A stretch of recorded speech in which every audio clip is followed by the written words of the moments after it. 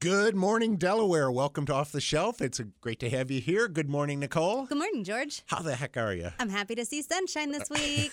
Yeah, isn't it nice? It's sort of like a taste of spring. Yes. I'm really looking forward to not having icy, ugly, dirty snow in my front lawn. Oh, it's not the most pleasant thing. No, it really isn't. And you know what is pleasant?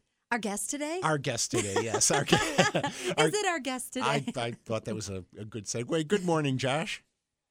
Well, good morning. This is Josh Battenhorst from Bright Star Theater Company, and we are delighted to have you here, and we are delighted to have your company coming to visit us, not once but twice in the next few weeks. So we're really happy to have you here, and so welcome. Well, thank you, George and Nicole. Thank you for having us. We're very excited to be traveling to your area, and we actually have 5 tours on the road right now, traveling to various parts of the country.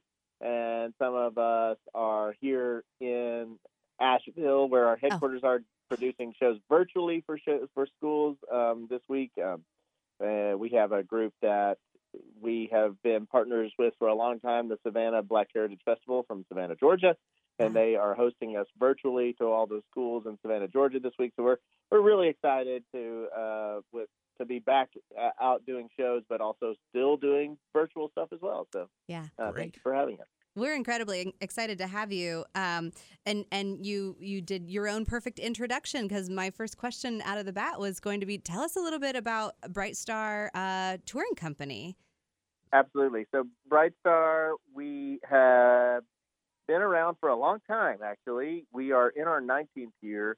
The founder and owner of the company is David Ostergaard. He started the company, and we did the math by counting on our fingers, because it's always weird when you go like over decades and how do you count it. But his first show was in 2003. So if you like count on your fingers, once you get to 2022, you're in your 20th year. Yeah. And so next year will mark our 20th season of doing shows, because our first show was in the 2003-2004 school year. So anyway, it worked out to being the 20th season. I think you might even get to celebrate 20th twice if you want to. But we've been going on for a while, and yeah, that's longer than a lot of marriages last. Yeah. So we will be performing. Like I said, we're back to 5 companies. When COVID hit, we had 10 tours out on the road at that point in time, but kind of partially because we still had a bunch of Black History tours out on the road going to different places. But we also, March is Women's History Month, and we had a couple of Women's History tours out on the road as well when we were when COVID hit. And so at that time we had 10. So we're halfway back, is the way we think about it right now.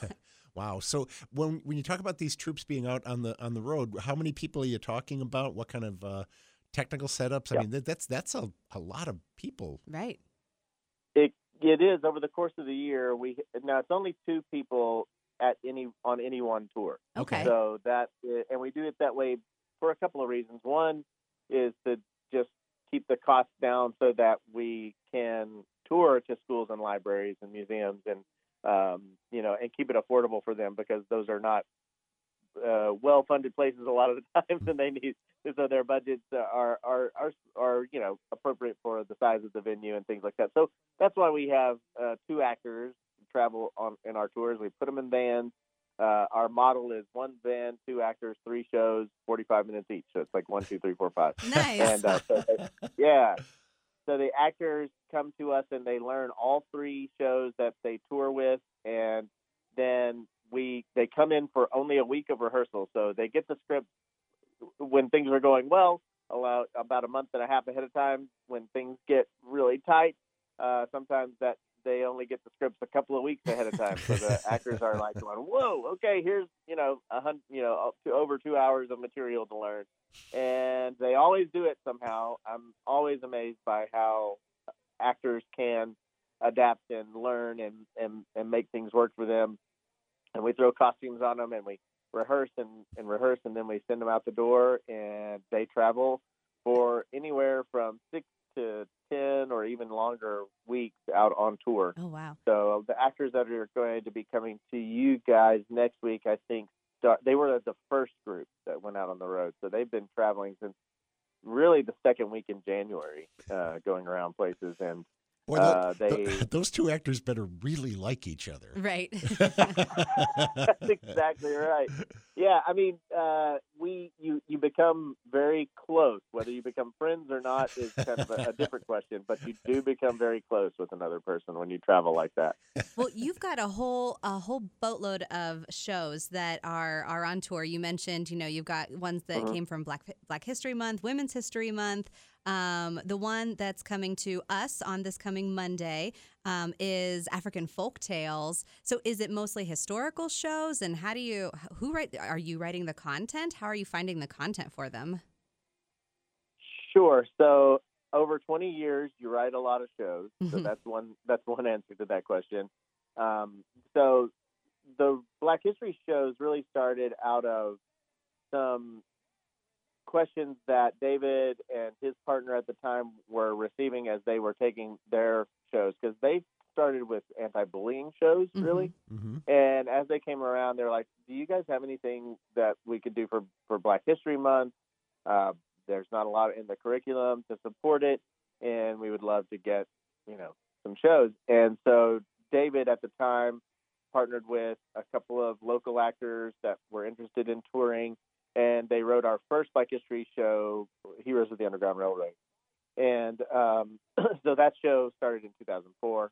And then very soon they got some requests to do some more Dr. King focused work. So we wrote a Meet Dr. King show and Struggle for Freedom, which is a little bit older version of the same story.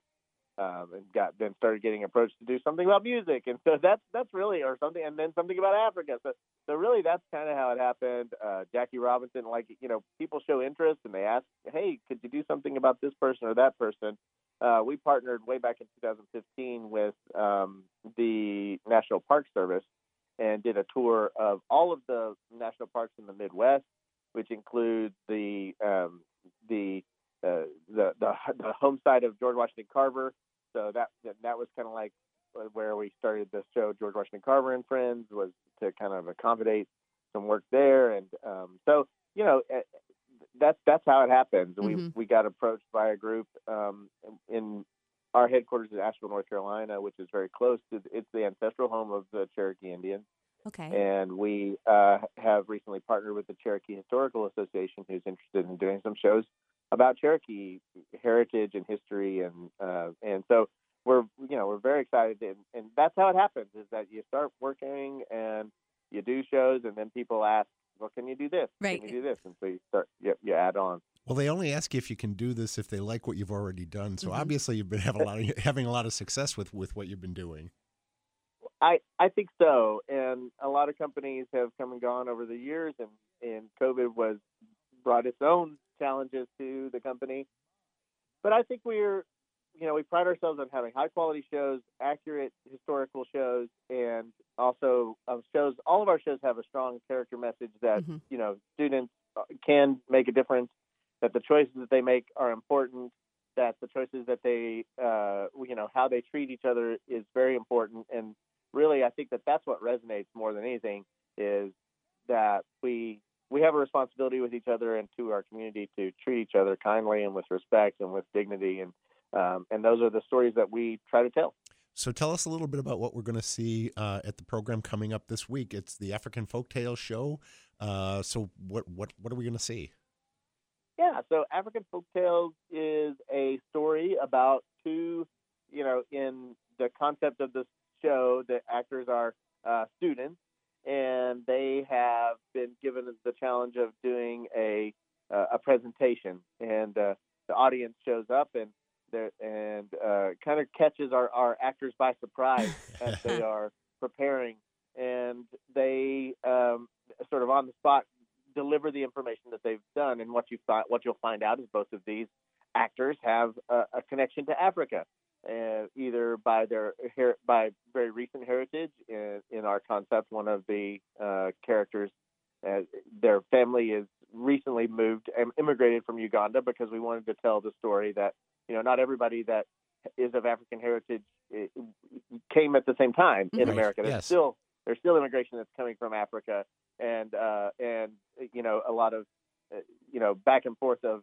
cultural sharing that's happening. And so we wanted to tell some of that story and represent it in the story. And so one of the characters has recently, his family recently immigrated, and then one of the characters, their family was enslaved at a certain time. And so we tell both of those stories kind of through this, and then they tell their connection to Africa and the African continent, and then we tell a lot of different stories from different cultures from different parts of Africa. I think there's maybe 5 stories total. Some of them happen pretty fast over the course of 45 minutes. Mm-hmm. And some of them are kind of like pourquoi tales, which are these tales from Africa that kind of just tell you the Rudyard Kipling sort of like stole the idea of like, the how so stories, or how did this come to be. So that's the type of story that comes along. We have a very famous Anansi story. So that's one of those pourquoi tales of how the spider got its long legs. I love Anansi stories. Yeah. Mm-hmm. Yeah. We tell a story about how the elephant got its long nose and the giraffe got its long neck. So Mm-hmm. those are great stories for really younger students too. And then there's a great Swahili story about how stories came to be, which is a really cool story. And I think you're going to love it. Our actors on the tour, they're performing right now, so they couldn't record with this right now. So Yeah. that's another thing. They got kind of a last minute booking. So anyway, but Faith and Quinn are lovely people and wonderful actors, and you guys are going to really enjoy the show. I think so. Yeah. Thank you so much for taking time to talk to us about Bright Star and about what we're going to be able to see coming up this coming Monday. That is March 24th. 21st? I'm sorry, February, not goodness, March. yeah. We're all over the place. Yes, Monday, February 21st, 11 you. a.m. Thank you The for- Orange Branch We'll Library. come back, guys. Yes. We'll come back. Well, actually, you are going All to. you got to do is say the word. You're coming back in March to do the Rosa Parkinson Friends, so we're looking forward to that too. So we'll talk more about that later in the month. So Yes. thank you very much, Great. Josh, for being with us, and thank you so much Absolutely. for doing this great work. So we appreciate it, and if our and I used to be able to talk this language. What are you getting at? What I'm George? trying to get at is stay tuned, because we'll be right back to talk about a couple of books that are coming up and some other events that are happening at the library. So stay tuned. And welcome back to Off the Shelf. We want to thank again Josh Bettenhorst, the CEO of Bright Star Touring Company, for being our guest this morning.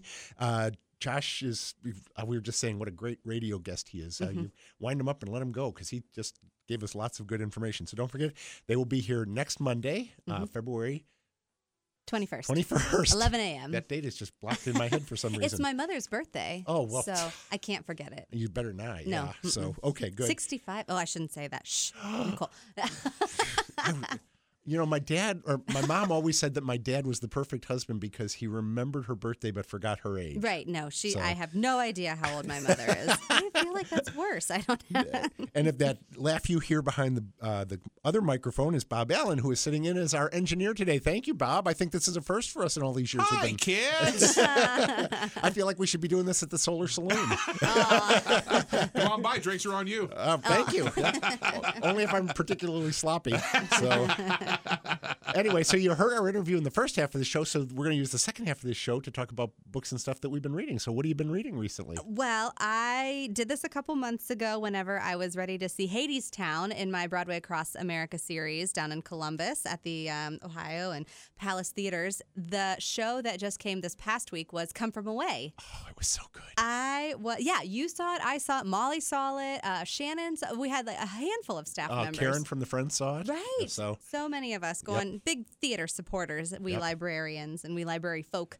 It was amazing. you don't get much better theater than that. I don't care if you're sitting at a front row seat in Broadway Oh my gosh. or if you are, anywhere, because community theater. This was just one of the best theater experiences I've ever had. Right. And so to give you context why I'm talking about Come From Away, because the show's already come and gone, so you can't go see it.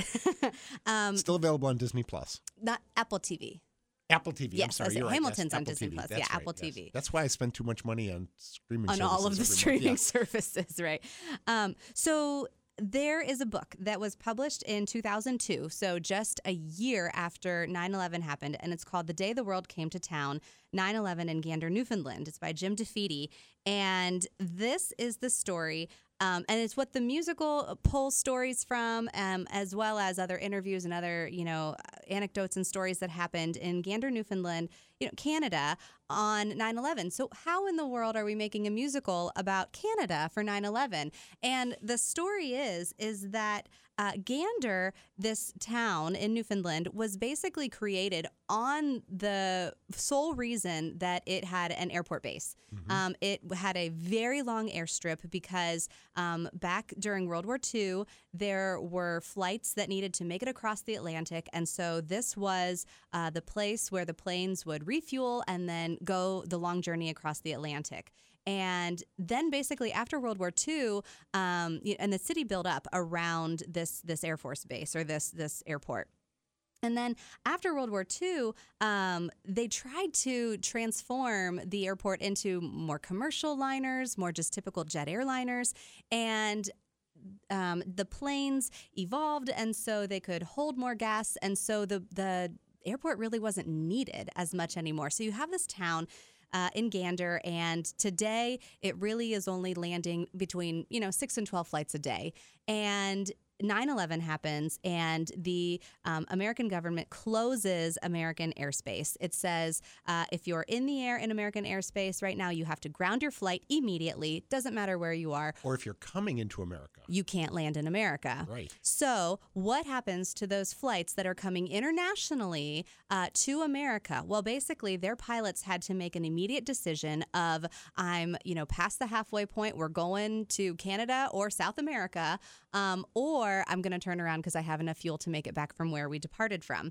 Well, the very first place that most of those planes are going to find their way into is Gander, Newfoundland. So this small town barely has a population of 10,000 people. And on 9/11, they landed 38 planes for a total of 6,595 passengers and crew members in this town. So this town practically doubles in population overnight because they have an airstrip that's able to ground them. If you can imagine all of the other things that are happening on 9/11 as well. So you have chaos. You have, who do we trust? These flights that came into our airspace we couldn't trust. So these people who just landed in Gander, how can we trust them? So then these planes have landed, but the American government is saying no one can exit the planes because we need to debrief them. So then you have passengers who are sitting on these planes for 28 hours sometimes from the start to the finish. Imagine some of the needs that you might have 28 hours across a flight. The book, The Day the World Came to Town by Jim DeFeedy, tells all of these stories in such a fantastic way. It weaves them together in a narrative that makes a lot of sense. You fall in love with some characters and you really follow their story all the way to the end. One of the funny anecdotes is you might want a smoke break after a really long flight. And they weren't letting anybody off the plane. But it also is 2002, so they're not letting people smoke on the plane. And so the passengers are getting a little antsy. And the, captains, the flight pilots and captains, they're calling in and they're saying like, hey, Gander, can you do something about these folks on our plane who really want a smoke break? So they call the local pharmacy, and the local pharmacy brings nicotine patches. They're like, here, figure it out. You've got other planes where people, some pilots told their crew and passengers the news. They told them why the planes were grounded. Some pilots didn't. So some people are sitting on their planes 28 hours. They get off their plane and walk into the airport to see the news and find out what's happening for the first time. Yeah, because you got to remember, this was 2002. Not a lot of people had cell phones. Right. I mean, there was minimal communication. Sometimes even the pilots knew about what was happening, and they were like, well, do I tell the passengers? The crux of the entire story is how this tiny town of Gander, Newfoundland came together to house nearly 7,000 people and do it without asking for anything in return. Mm-hmm. The kindness in their hearts, the openness, one of the women, Beulah, who runs the local school, is like, oh yeah, our local school can hold about 400 people. They say, well, how's 700? And she's like, okay, well, we can make that work too. It was never no. It was never no out of their mouths. There were, the pharmacist was finding out, tell me who on your planes needs medication. I will make it happen. The local SPCA, Protection of Animals, they were, okay, there have got to be animals on these flights. As it happens, there were 2 bonobos coming to the Columbus Zoo. And so she figures out how to care for the animals on the flights because they weren't letting people take out their baggage. But the animals are in the undercarry. Yep. So it is a great book. If you have Hoopla downloaded, you can download the audiobook. It's read by Ray Porter, one of the best audiobook readers, and it's a 6-hour audiobook. You can also just check out The Day the World Came to Town, 9/11 in Gander, Newfoundland by Jim DeFeedy. You can also on Hoopla download the soundtrack, Come From Away. Good. And so you can download that. And then there is which I haven't made my way all the way through it yet, there is a coffee table book called Come From Away, Welcome to the Rock. And it is the development of the musical and where they took some of their stories and the progression of the musical. Sounds great. Yeah. It was terrific. I just, like I said, I can't imagine a better theatrical experience than that show was. So I'm going to talk a little bit about The Reading List by Sarah Nisha Adams. If you were listening last week, I interviewed Sarah, and you also know that she is going to be doing a Zoom author visit on the 22nd of February at 2 o'clock, 2/22 at 2. And so I just wanted to tell you a little bit about the book because it's a really good book. It's a nice book. It is a Valentine to people who love reading, who love libraries. There are 2 lead characters, Mukesh Patel, who is a widower. He misses his wife deeply. She was a constant reader. And he has 3 grown daughters who kind of dominate his life, who think they have to take care of him since their mother has died. He spends most of his days mourning his loss, avoiding other people, and watching nature documentaries, especially those narrated by David Attenborough on television. They're he the just best. loves those, the National Geographic documentaries. We have a lot in common. Then he meets Alicia, who's a kind of a disaffected 17-year-old. She has this crummy, at least she thinks it's a crummy summer job, working at a public library that the world's forgotten. She has this older brother, Aiden, whom she adores, and the 2 of them are caring for their mother, who has become basically a hermit since her dad walked away. And she's just become totally dysfunctional. So Mukesh and Alicia meet when Mukesh discovers a library book that his late wife had checked out but never had a chance to return. They don't meet cute. Alicia's really rude to him and makes his visit to the library not very pleasant. And so, but he walks out, forgets to return the book, and then so he has to come back. And when he comes back, he not only wants to return the book, but he wants to find a way to start relating to his granddaughter, who is this constant reader, like his ex-wife. And so they both find this list of books. And it says these are books you really might need to read at some point. And so they both start in on the list, and that gives them a common ground to talk to each other and to kind of get back into society. And that's what the book is about. It's about how books can bring people together to act as a bridge between generations, between cultures, and sometimes between your worse self and your better self. And it's not a perfect book. There's a number of extraneous characters I think she could have easily extracted.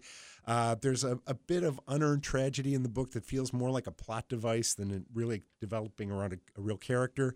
And Alicia's and Aiden's mother is kind of way too far over the top in her abandonment grief. But overall, this really is a really nice diversion. It's a good book. It's about a book about the magic of books and reading. And it also kind of points up the importance of libraries in making this happen. So again, I'm really looking forward. If you heard the interview with Sarah last week, she's an interesting person. I'm hoping we're going to get her to read a little more from the book so that you can get a better feel for it. And I think you'll really enjoy meeting her and being part of that event. It is a fundraiser. There's a small charge for the tickets. We're also working with Fresh Start to have tea and crumpets. Absolutely. To have a little snack with it as well. So I hope you'll be able to check it out. We've got a couple of book clubs coming up at the library this week. Actually, all 3 of them are also on the 22nd. They're doing In the Shadow of the Banyan by Vetty Ratner at the book club that Pam runs at the Delaware Library. And then both of the Powell and the Ostrander branch libraries are both doing The Four Winds by Kristen Hanna. Yes, and I'll probably have a review for that in the coming weeks as well because I'm listening to that one. Oh, that's great. So, All right, so we are running a little bit out of time here, but we hope you will come to the Friends event on Tuesday. I want to thank the Friends for their help. I want to thank Bob Allen for sitting behind the board for us. My pleasure. Nicole, always a pleasure to do this. Yes, absolutely. And we will see you in the stacks.